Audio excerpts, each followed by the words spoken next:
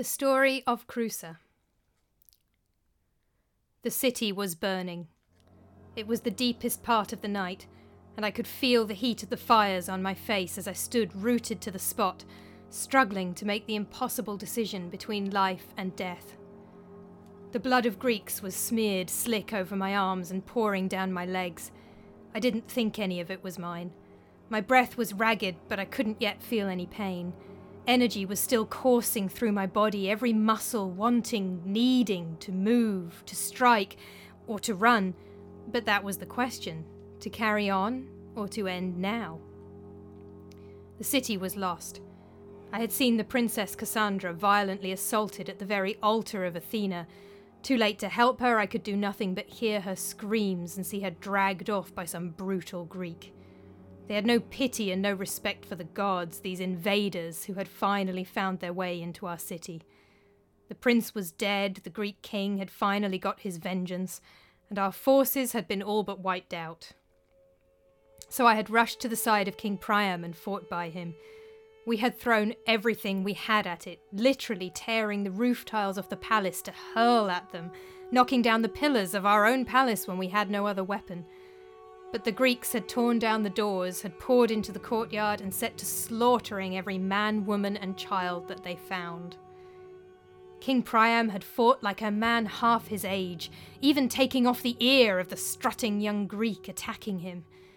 But it was not enough. The Greek was young and strong, his armour shining fresh and new under the bloodstains, with all the confidence of someone who knows his own talents only too well. He had grabbed the king by the hair and dragged him to the palace shrine, as if to show how little he cared for men or gods alike. Like a tree in the forest, the great king had been felled, and the strutting Greek ran off to some fresh target while I finished off the men who were with him. Now my king lay dead at my feet, his queen kneeling over him, wrapping him and herself in an old tattered blanket. I'd tried to get her to leave, to run. The Greeks would not be merciful. They would not kill her. They would take her for their own. But she would not come, not while she had children left, alive maybe, out there somewhere. And so here I was, with only two choices left. I could run back into the battle, take on all the combined Greek armies alone and go down fighting. Or I could turn and run, like a coward, and live. Not the honourable thing to do, surely. But then, what was the point of dying as the last of my people? Who would sing of my glorious deeds when only Greeks were left? Dying in battle I did not fear, but dying alone and anonymous, just one more casualty to be trampled by the Greeks as they razed the city to the ground, my ashes to be scattered to the winds. That was not the death I had imagined. I was standing under a statue of the goddess Aphrodite, and I glanced up at it as if looking for an answer. As I looked up and the shadows and flames flickered across it, the statue almost seemed to look like my wife, Creusa. And there was something else.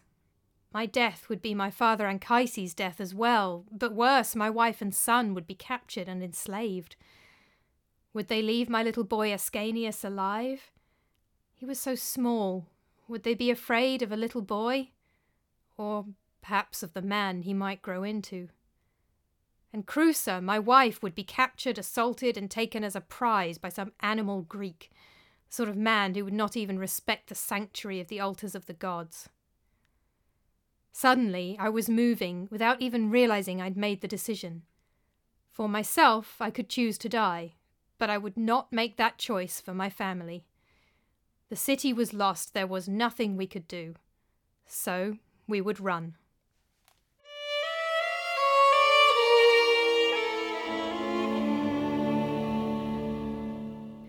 I could see the judgment in my father's eyes when I found them all at the house, hiding. I had fought my way through enemy soldiers and reaching flames to get to them, but Anchises was unimpressed. "You who are young, you flee if you want to," he said. "But if the gods had wanted me to live longer, they would not have destroyed my home and my city. Besides, my old bones don't have it in them to run through the flames like you. Go, if that's your plan. Leave me here to die like a true Trojan." "We have to leave him, Aeneas," wept Creusa. "Listen, I can hear the Greeks. They can be only a few streets away. You know what will happen to us if we don't get away." She was holding Ascanius' hand, and she pulled him towards her as she spoke. The boy winced as she squeezed his skinny fingers, but pressed himself willingly against her side. "I will not leave my father here to die," I said. "If he won't come, then so be it." I picked up my sword and shield, motioned for the others to stand behind me, and turned to face the door, and to face death.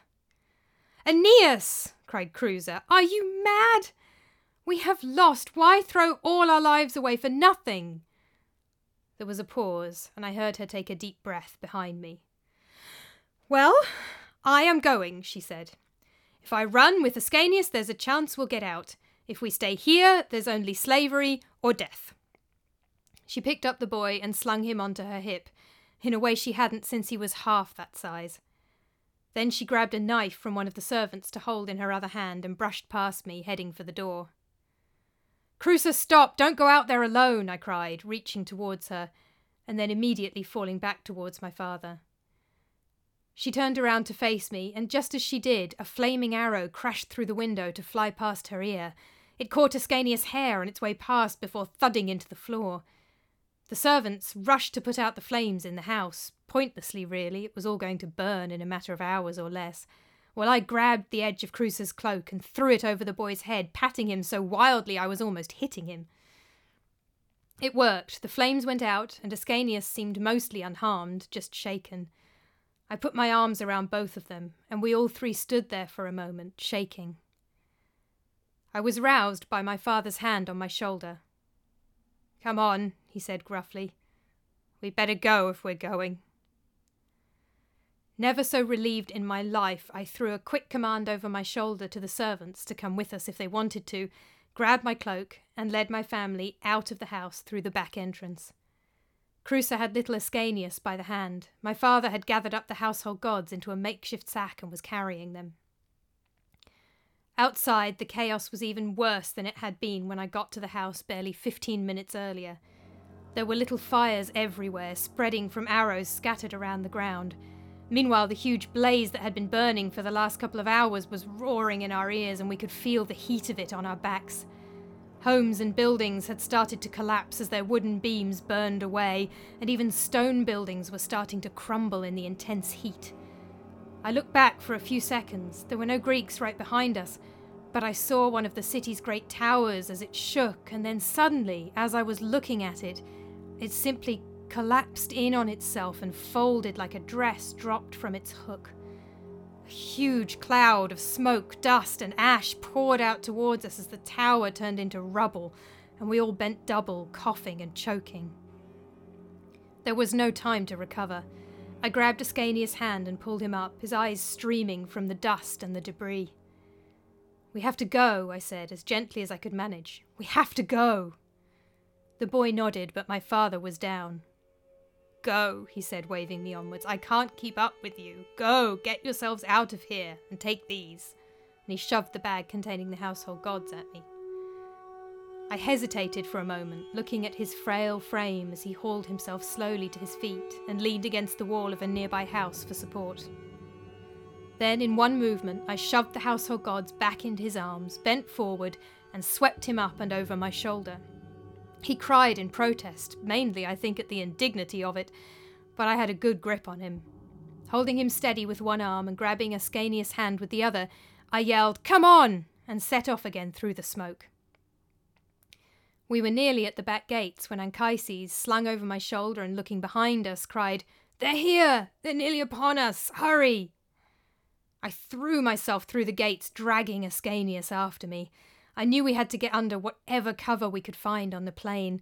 There was a woodland not far from the gates, and we had to get under the trees and as far away from the city as we could before the Greeks saw us. Beyond that, I didn't know what to do, but getting under those trees was the only plan I could make just then. Groaning under my father's weight and worried that my son couldn't keep running much longer, I made one last mad dash for the woods and fell to the ground almost as soon as we got under the branches. Before heading deeper into the trees, I stopped to take stock and find out how many of the servants had managed to keep up with us. I counted heads, and then I counted again, and suddenly I felt like my insides had dropped out of me and my chest was squeezed so hard I could barely breathe. Crusa was not there.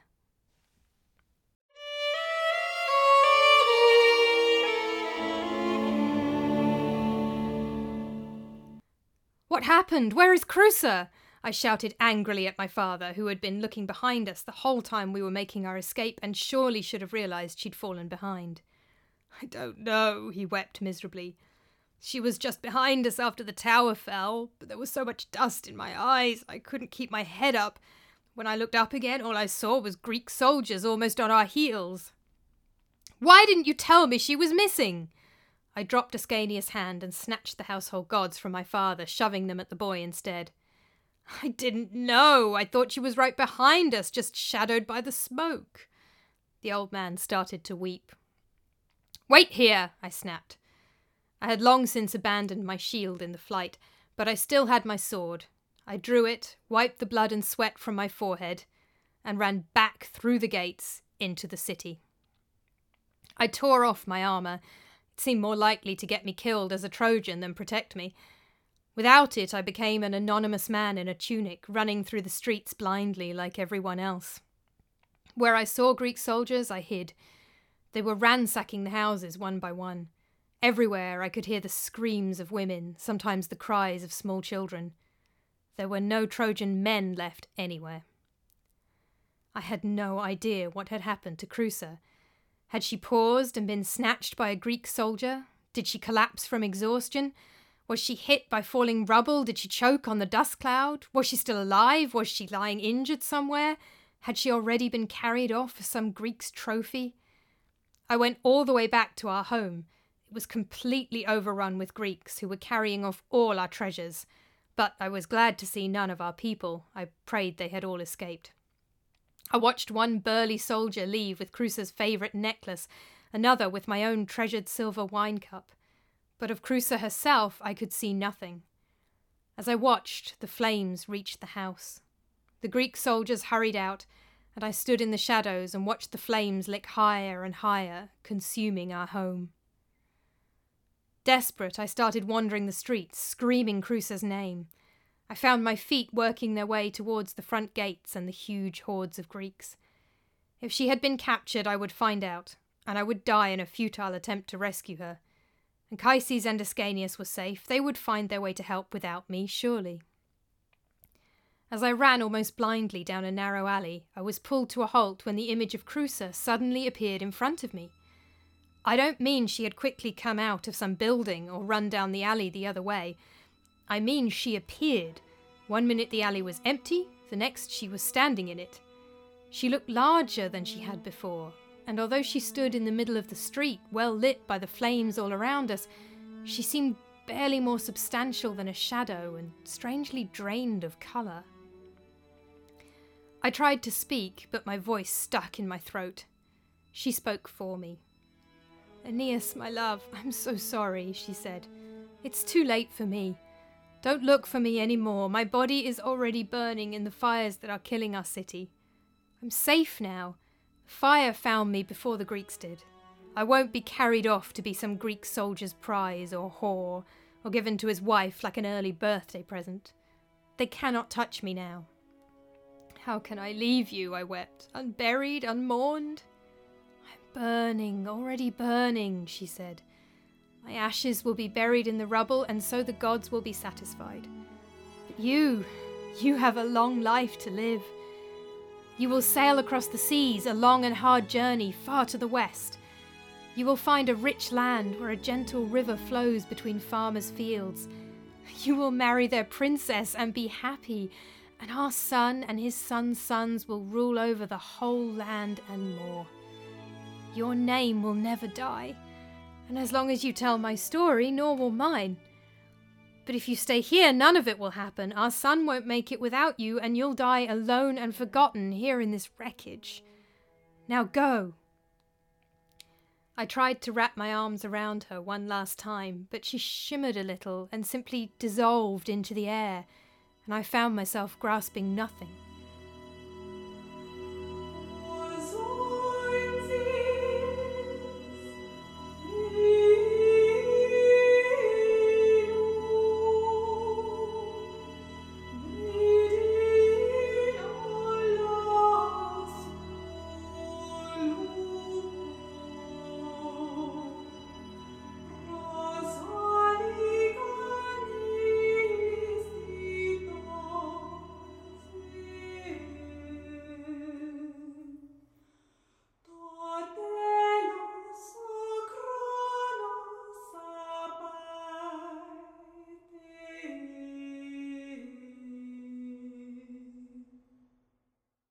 I could have just folded up and lain down right then and there, but I thought of my son, wiped my eyes, and made my way back through the streets, being even more careful to keep to the shadows and avoid being seen by any Greek. The sky was just beginning to lighten before the dawn, and I knew I had to get back under the trees before the sun rose, or I'd be a dead man. It was a quicker journey this time. I was alone and unburdened, and the fires were finally starting to die down.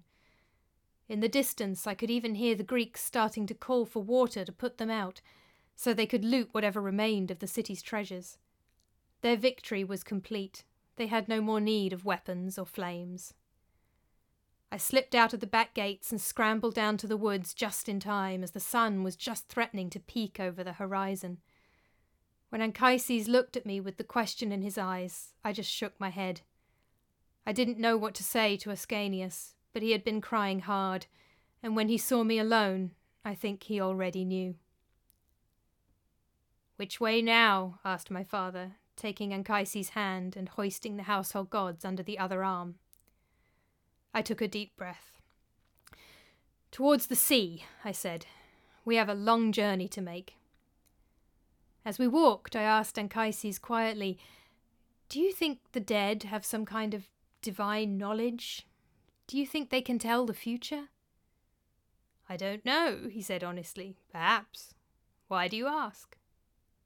"No reason," I said. "But I think we need to find ourselves a ship and sail west." The end.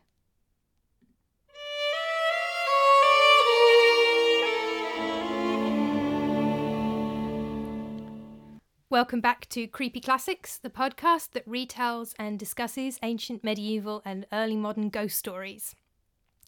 So this episode's story is very famous. It's from Virgil's epic poem, the Aeneid. This is a Roman myth that has been developed out of a Greek myth cycle and is set in what is now modern Turkey. And the main characters are technically not Greeks, they are Trojans. Now, they pretty much behave like Greeks and worship Greek gods because it's a Greek myth. But they are technically not Greeks. They are Trojans in what is now Turkey. The site of Hisarlik is it's actually quite near the Dardanelles. Ironically, very close to a horrific battle from modern warfare. The First World War Battle of Gallipoli took place not far away. Virgil writes this poem about this legendary founder of Rome, partly to please Augustus. This is the supposed legendary ancestor. He's also the ancestor of the Julii. They're all descended from the goddess Venus, supposedly. So he's trying to sort of suck up to Augustus, basically, by writing this poem about Rome's legendary founder, but he's avoiding the sensitive topic of Rome's rather better-known legendary founder because of the fratricide. So he goes for Aeneas the Trojan, who escapes the Trojan War and sails to Italy to found the village that will eventually become the city of Rome. And this is basically the story of refugees fleeing a war zone. So if you've had a look at the description, it's covered in content warnings. It's pretty grim. The Trojan War cycle as a whole is very much a story of war and the consequences of war. In the Aeneid, and I think in Homer's poems as well, the Trojans and the Greeks all sort of know each other. Certainly in the Aeneid, Aeneas knows who everybody is. I've made them anonymous, just to try and make it feel a bit more real, a bit more like a real war, rather than something where everybody knows exactly who everyone else is. So the Greeks are all anonymous. The dead prince is actually Deiphobus. Paris died a while earlier. And the Greek who kills Priam is Pyrrhus. This is famously described in Hamlet. And I did take some inspiration from Hamlet, particularly the detail of Pyrrhus cutting off Priam's ear. I've mixed up the descriptions of Priam's death from Hamlet and the Aeneid together. I've also taken the reference to the topless towers of Ilium from Dr. Faustus, which is another famous reference to the towers of Troy. And I've toppled one of them. And I've based the description of that on video footage from 9/11. I've given Crusa a bit more agency than she usually has. Now, in the UK, we pronounce it Crusa. Creusa would really be a more accurate pronunciation, but UK English, we tend to say Crusa. I've given her a bit more agency than she has in the poem. I've fiddled with the characterization a little bit, mostly because I've taken out the gods from any direct role. So in the poem, Greek goddess Aphrodite, who is Venus to the Romans, and this is a Roman poem written in Latin, so Venus. Venus is the one who tells Aeneas that he must flee. I've made that his own decision. The dead being able to tell the future is in the original poem. It is a very, very common trope. In a Roman context, the dead have a divine aspect, the manes, that becomes a god, essentially, when they die. There's an excellent new book about that I'm in the process of reading and reviewing at the moment, The Ancient Roman Afterlife by Charles W. King, which is all about the divine aspect of the manes.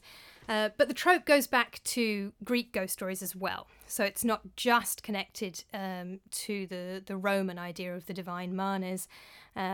It's a wider spread idea than that. And the Greeks also have stories about ghosts that have access to divine knowledge and so on. So it's very, very common trope, which Crusa does here, and we'll see it again, I'm sure, in future stories.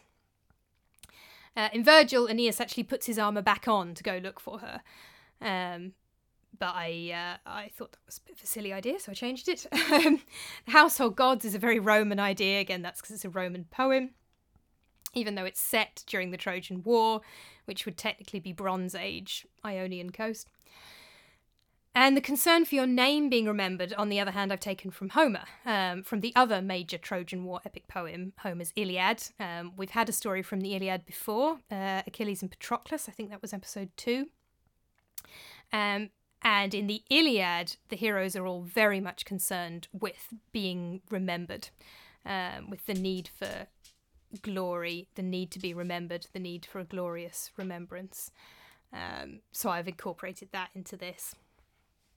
Generally speaking, if we're reading an ancient text, we should read servants as slaves. Anywhere that the English is translated as servants, it should usually say slaves. I've given the ancient Trojans the benefit of the doubt. Classical Greeks would be slaves. Roman servants would definitely nearly all be slaves, maybe some freed people. Female survivors, as I mentioned in the story, would be enslaved by the conquering army. This is the thing that Crusa is most afraid of, so this is why she's almost relieved to have died, because it means she escaped slavery. It's what will happen to Hecuba, the queen, after this story. Men and boys who might grow up to want revenge will be killed. That was standard. But I decided we don't really know what the situation was in Bronze Age Troy, so for once I'm going to give them servants instead of slaves. Also, Crusa appears larger than she did in life. This is another really common trope, especially women. Female ghosts or deities that look larger than human women is an incredibly common ancient trope for some reason. And we saw it a couple of episodes back in the story of Curtius Rufus, where he saw a giant woman who was the spirit of Africa. So I am going to stop talking at that point because I am delighted to be joined on this episode by two very special guests, Dr. Olivia Knops, musicologist, and my brother Ed Harrison, who's singer and composer, and who has composed all of the music for this podcast, composed and performed all of the music for the podcast so far. And Olivia has provided the vocals for the music that you heard for the first time today. So, Olivia, can you tell us a bit about the music we heard at the end of this story? Yes, so this is a piece called The Song of Sikelos, and it's actually an epitaph from a funeral headstone, which dates from about the 1st or 2nd century AD. And it's actually really important to musical history because it's the first existing piece of music in its totality that we have. We have lots of fragments from before then, but nothing that exists complete. So it was a headstone that was discovered in 1883 while they were building a railway through Aydin, which is the ancient Greek town of Tralles in modern Turkey. And actually, unfortunately, the director took home this headstone, sawed off the bottom, and made it into a flower pot stand. Oh no! Which was just a great shame because he completely obliterated the last line of text. So what we actually have on here are two sections of text, and in Greek, and over the top of one of them we have these weird dots and dashes. And it's taken a long time, but we've realised that this is actually music. And what I sang earlier is a modern reconstruction of that music. So the text actually says, I, the stone, am an image, and Seikilos placed me here to be a long-lasting monument to immortal memory. And it's also written there that it's Seikilos to Euterpe, who some people think it's his wife. Some people think that might be the muse of music, which would be a nice idea. And some people think it actually might be his father, so it's Seikilos of Euterpe. We're not quite sure of the Greek translation there. And it might imply that Seikilos is a musician himself and comes from a long line of musicians. So the actual text of the music that we have, I won't say it for you in Greek, but the translation is, as long as you live, let the world see you, and do not make yourself miserable. Life is short, and time demands its due. So as you can hear, this is quite a happy text to have put on a gravestone. So if we look at the music further, we find that it's actually, there's some argument here. It's either in the Phrygian or the Ionian modes. And these modes don't correspond to our medieval ideas of modes. So if any of you are musicians, get that out of your head straight away. These are the Greek modes. They're quite different. They, in terms of what notes they have and their tonality and their tuning. And they often sound quite foreign to us now. But the Phrygian mode is associated by, I think it's Aristophanes, actually. Do I mean Aristophanes? I can't mean Aristophanes. Aristotle with I mix those two up all the time. Yeah, I'm so sorry about that. I've mixed those up in lectures. It's a problem. So Aristotle talks about how the Phrygian mode is associated with ecstatic excitement and can create that feeling in people. And this mode came out of the wild peoples of Phrygia and is often played on the aulos, which is a reed instrument, which the Romans then had their own equivalent, the tibia. And it's a double reed, and it's associated with this Phrygian mode. So all Greek modes are associated with different emotions, and you don't play them with other so you wouldn't play a sad mode with a happy piece of music. So it's quite interesting here that we have this Phrygian mode, or possibly Ionian, but that's also quite a happy mode, with this ostensibly sad text. It is absolutely fascinating, and I know that Ed warned me about that when I was developing the story for this month, and because he'd said, "Oh, we've got this music that's from an epitaph, that it's somebody mourning dead wife," and I immediately thought, right, find a dead wife story. And then he sent me a message saying it's not really very sad, though. It's quite triumphant, which is why. Absolutely, which is why I ended up going for the Aeneid, despite the fact it's Roman and not Greek. Ed, how did you find the process of adapting the Greek music for the podcast? And how did it compare to the work you've done for the podcast before?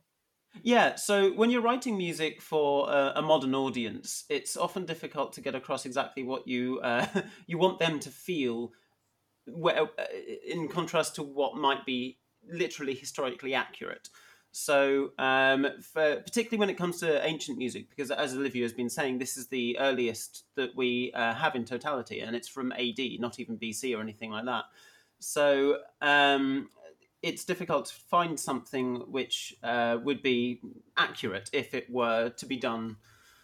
Well, we don't know how to do it correctly. Not absolutely. Yeah. So what you do instead is you tend to use other media that people are aware of and comfortable with, and refer back to that. So a good example actually is if you look at sci-fi music, the sci-fi music of the early 20th century, so the day the Earth stood still and that sort of thing, up to about the 50s, Quatermass Experiment, that sort of thing. They use a lot of weird and wonderful tonalities and sounds, like I think there was like 3 theremins and 4 waveform oscillators or something like that on the soundtrack for the day the Earth stood still. But then when I think it was 1968, 2001, The Space Odyssey came out, and they used a classical soundtrack with orchestra, and they... Also Zarathustra. Yes, exactly. Yes. Both the Mangling it. Strausses. People often get confused about that. There are 2 Strausses. Both of them are in 2001. But Very yeah, it's confusing. very confusing. But it's an entirely classical soundtrack. And then about a decade later, you get Star Wars and Close Encounters of the Third Kind come out, who John Williams wrote the music for, and he writes a completely orchestral, well, bits of choirs in there as well, but it's basically an orchestral soundtrack. And you see a shift in the way that sci-fi music was used in films after that period. Everyone else now starts using orchestral music for space, rather than trying to make it sound weird. And it's a shift that came about because those films were so popular. That is now what people associate with space music. So, to take it back to the ancient world, we don't really have accurate music for the ancient world. So, in a similar way to space, we don't know what space sounds like. We don't really know what it sounds like. So, we make our own language of how to describe what that music is. Some of the most influential writers for that sort of music are... So, if you take the music for Lawrence of Arabia, for example, it's set in a desert, in a desert. In a pudding. No, it's set in the desert, which is something that we also often associate with the ancient world. So you're drawing comparisons from different associations to make you feel what we think you should feel for that sort of thing. So I think you mentioned to me before, actually, it sounded a little bit like the music for Jesus of Nazareth. Yes, yeah. Yeah, and Lawrence of Arabia and Jesus of Nazareth's music were both written by Maurice Shah. And he established this sort of sound world of sort of large... it's orchestral, but it's quite sweeping music with large spaces of, strings going from deep to quite high, and nice flowing tunes. When I heard the epitaph, I saw the modern notation of it. It was quite an open tune. It starts with an open fifth, and the mode that it's written in modern terms is essentially in a major key, which is what we would associate with happy, which again goes back to what Olivia was saying about the modes being reflective of moods.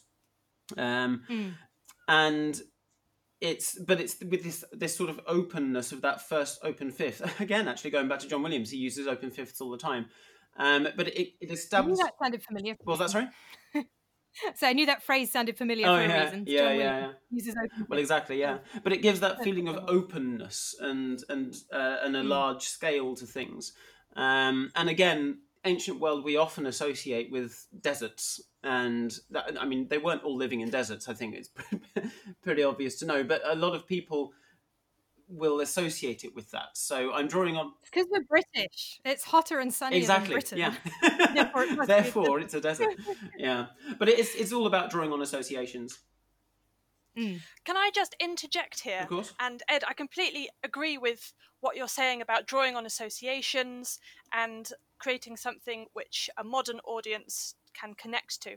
I just want to pick up on one point that you said about how we don't really know what ancient music sounded like, because we really do actually have quite a good idea about what it sounded like. We've got so many fantastic sources that give very good descriptions of the music of the time.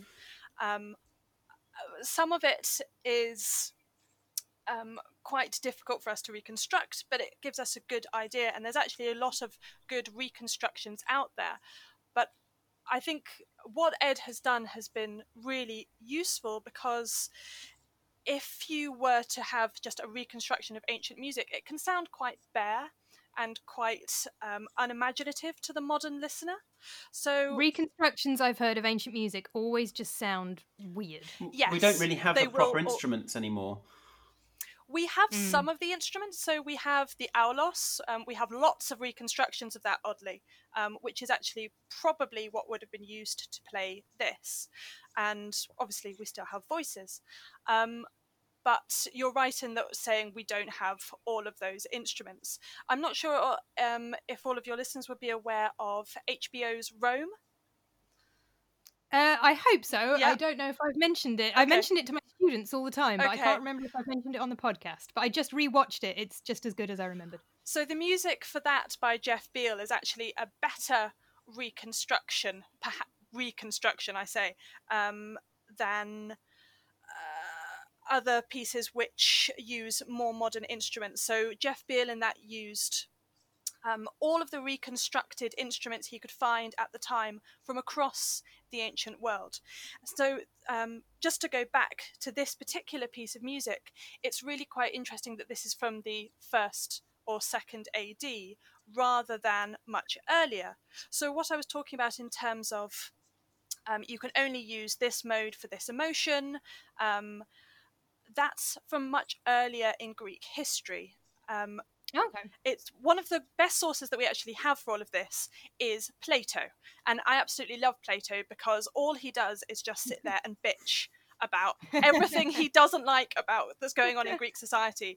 And I think he would have been the worst dinner guest in the world because he's just going to sit there and be really boring and tell you how wonderful his ideas are. And I'm not sure anyone else gets a chance because he just has a conversation with himself the whole time. But anyway, enough about my thoughts on Plato. Sounds like But one of the Socrates. things that he Well, Plato wrote Socrates, so that's not that a makes sense. coincidence. Yeah.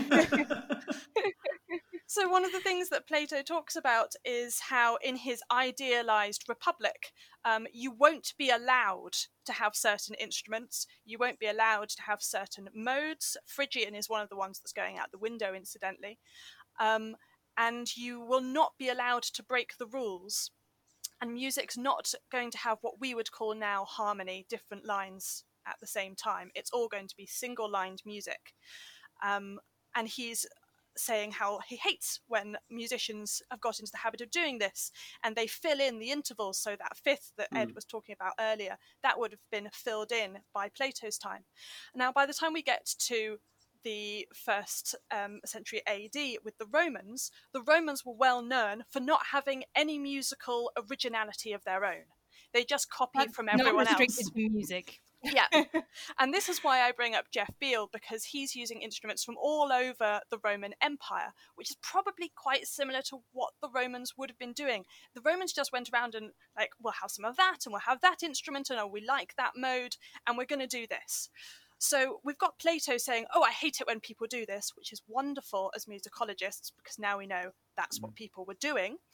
And then we also see by the time we get to the Romans, okay, they're just having some of this and some of that. I think it's Aristoxenus, and he talks about how the people of Pisidia were Greek and then became Roman.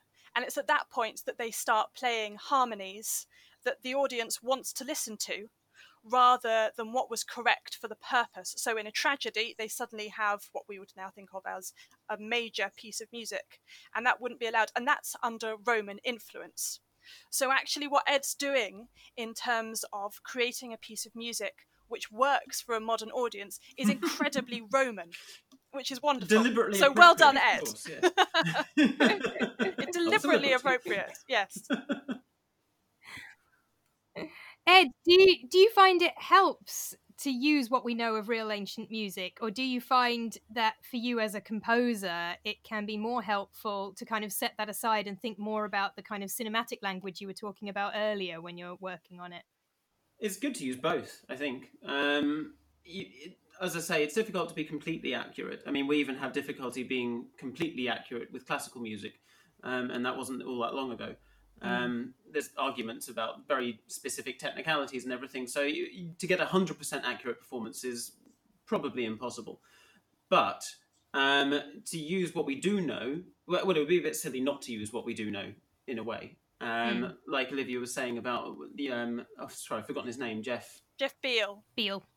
Beale, like Jeff Beale was using. He used the information that he had. The score isn't an ancient score; it is a new score, and it uses the associations that I was talking about earlier, as well as using those instruments.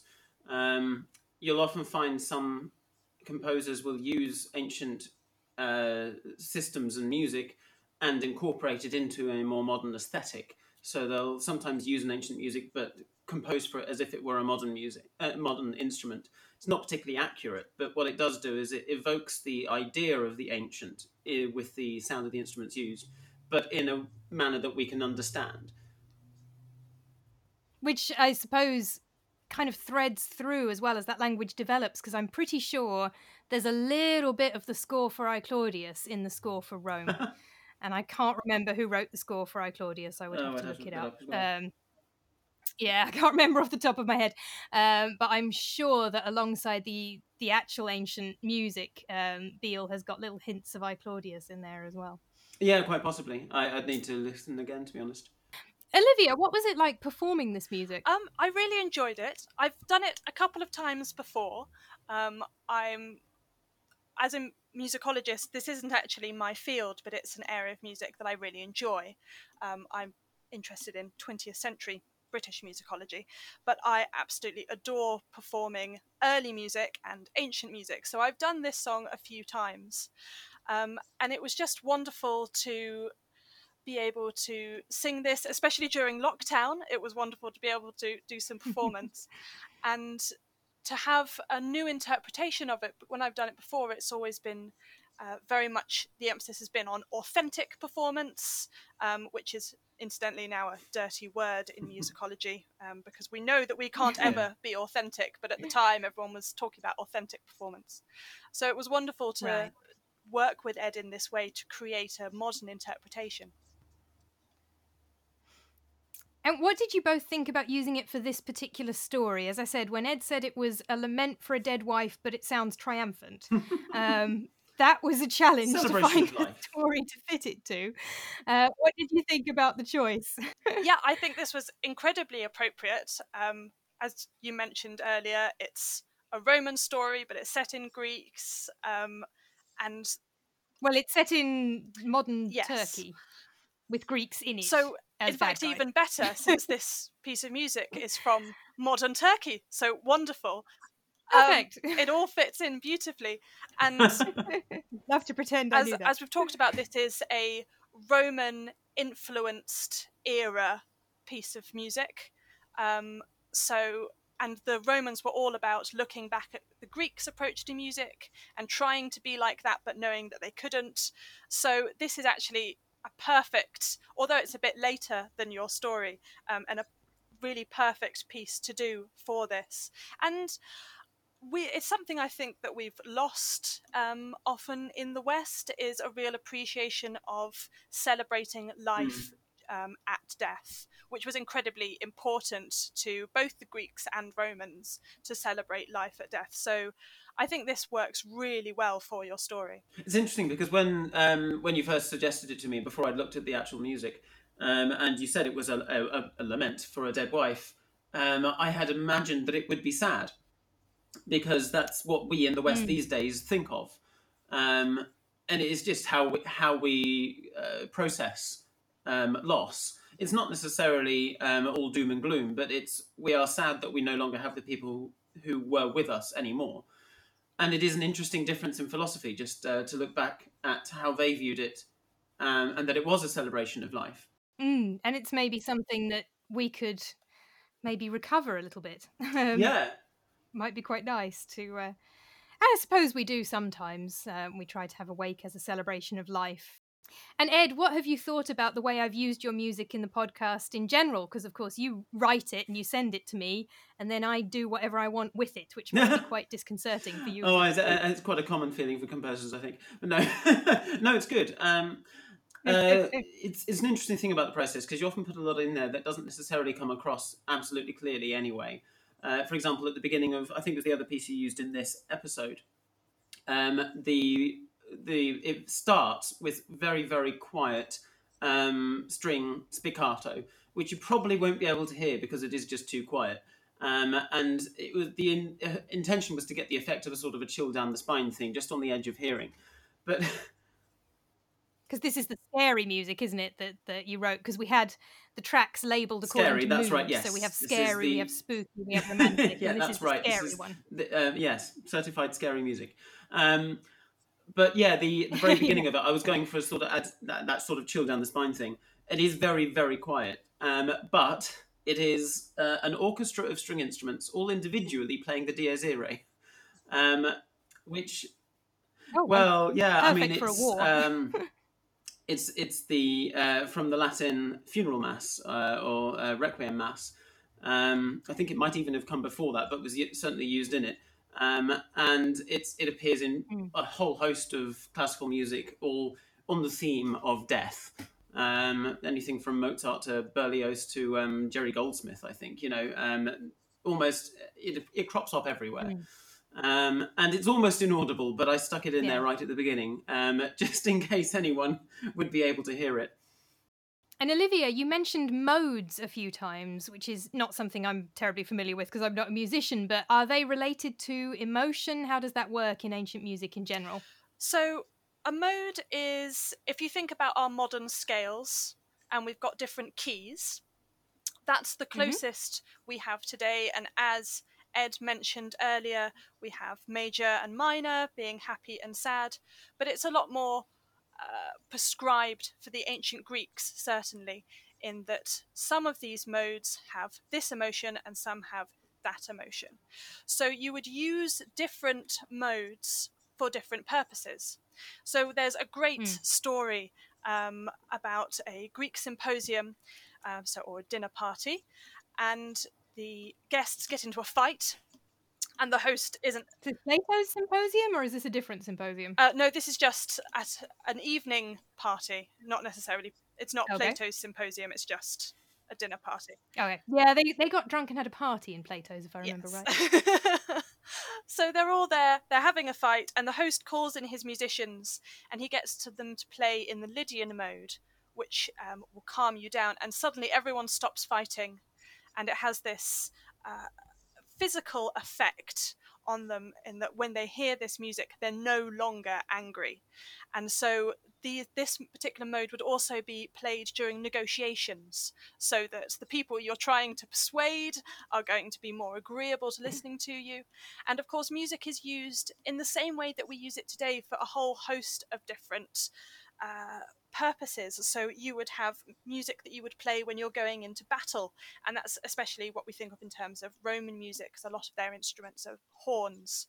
And we have different music that can be played for a tragedy, not a charity. We have special music which is associated with Dionysus, and he has dithy rhythms, dithy rams, and they are especially associated with him, and they're very wild and over the top, and they make people feel like they're drunk and they're intoxicated, and that's the feeling that the god gives you.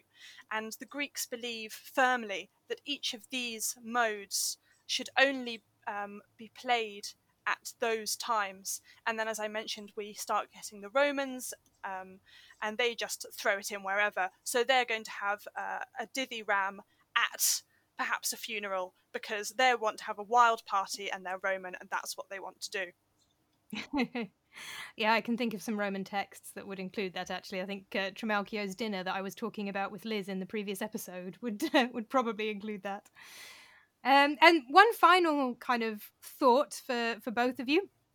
What would you both think is the main thing that would make music sound ancient for modern listeners? Is it a particular instrument, a particular sound, a chord?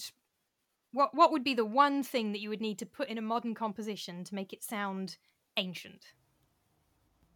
I don't think there's any particular one sort of magic bullet, so to speak. But it's as I was saying before, it's associations that we're used to. So it's using a lot of open chords, open fifths without thirds, that sort of thing. It's not necessarily going to be absolutely accurate to every circumstance, but modern audiences see it as more ancient. because of the way it's used in modern media. Mm. And these days we are almost always either major or minor. It's very rare to get an open chord used prominently in modern music unless they're going for a particular effect. Mm. That said, a lot of very modern music does use it for this explicit purpose of subverting expectation and not using harmonic music. That's a whole different kettle of fish, though. Yeah, orchestrations that are often used. So a lot of string orchestras, that sort of thing. Open chord structures. It's there's no one thing that will make it sound ancient, but using a collection of things that are used a lot will reinforce that idea in people's heads. Right. Yeah, I really agree with Ed. I think as well, not using instruments which perhaps sound quite raw in their sound, and that might not necessarily be a authentic ancient instrument. It might be something from the Arabic and Eastern world, and those instruments like the duduk, which has a very strange sound, but having that come in sounds. What word can I use? What about other? Other, yes. Yes. And those instruments sound very other to us here in the West. So that's a really great thing to use. And as Ed mentioned, using those open tonalities, I think we're, as he says, very used to hearing whole tones. So to suddenly maybe have a scale which has some strange tuning in there, which might be more authentic in style, that will immediately just flag up to the listener on a subconscious level that something's a bit different, a bit strange, and you can identify those things. So I was sitting with my partner the other evening listening to some Chinese music, as it purported to be, and we both were looking at each other going, this is entirely wrong, because the Western tuning system was there, but it was Chinese instruments, and it just didn't work. So I think using that slightly different tuning system will flag that up for the audience, even if they don't notice it themselves. And that can be, as Ed has done, used with modern instruments, but it's still putting all of those flags up. Brilliant. Ed Harrison and Olivia Knops, thank you so much, not just for joining me to chat about this on the podcast, but for all the work you've done on the music. Sure. The music is absolutely fantastic. It sounds brilliant. So thank you both so much for all the work that you've done on it. And hopefully maybe get you both back at some point if we find any more ancient Greek funeral events that we can use. We'll have a look. No, thank you for having me on, not just to talk on the podcast, but also to write the music. It's been really interesting to explore the different styles, like encompassed in writing for the different moods that you're after. You're very welcome. Thank you very much. If you'd like to know more about anything we've talked about today, for the Aeneid, I would, as ever, recommend A.S. Klein's translation at poetryintranslation.com. There are lots of copies of Hamlet available online, so just Google Hamlet. If you have access, Grove Music Online has lots of information on ancient music. There's also a book by Oliver Strunk, Source Readings in Music History. That's also available online, or more traditionally, as a book. You may also want to have a look at Plato's Symposium or Plato's Republic. Those are available online from the usual websites like perseus.tufts.edu. And several others.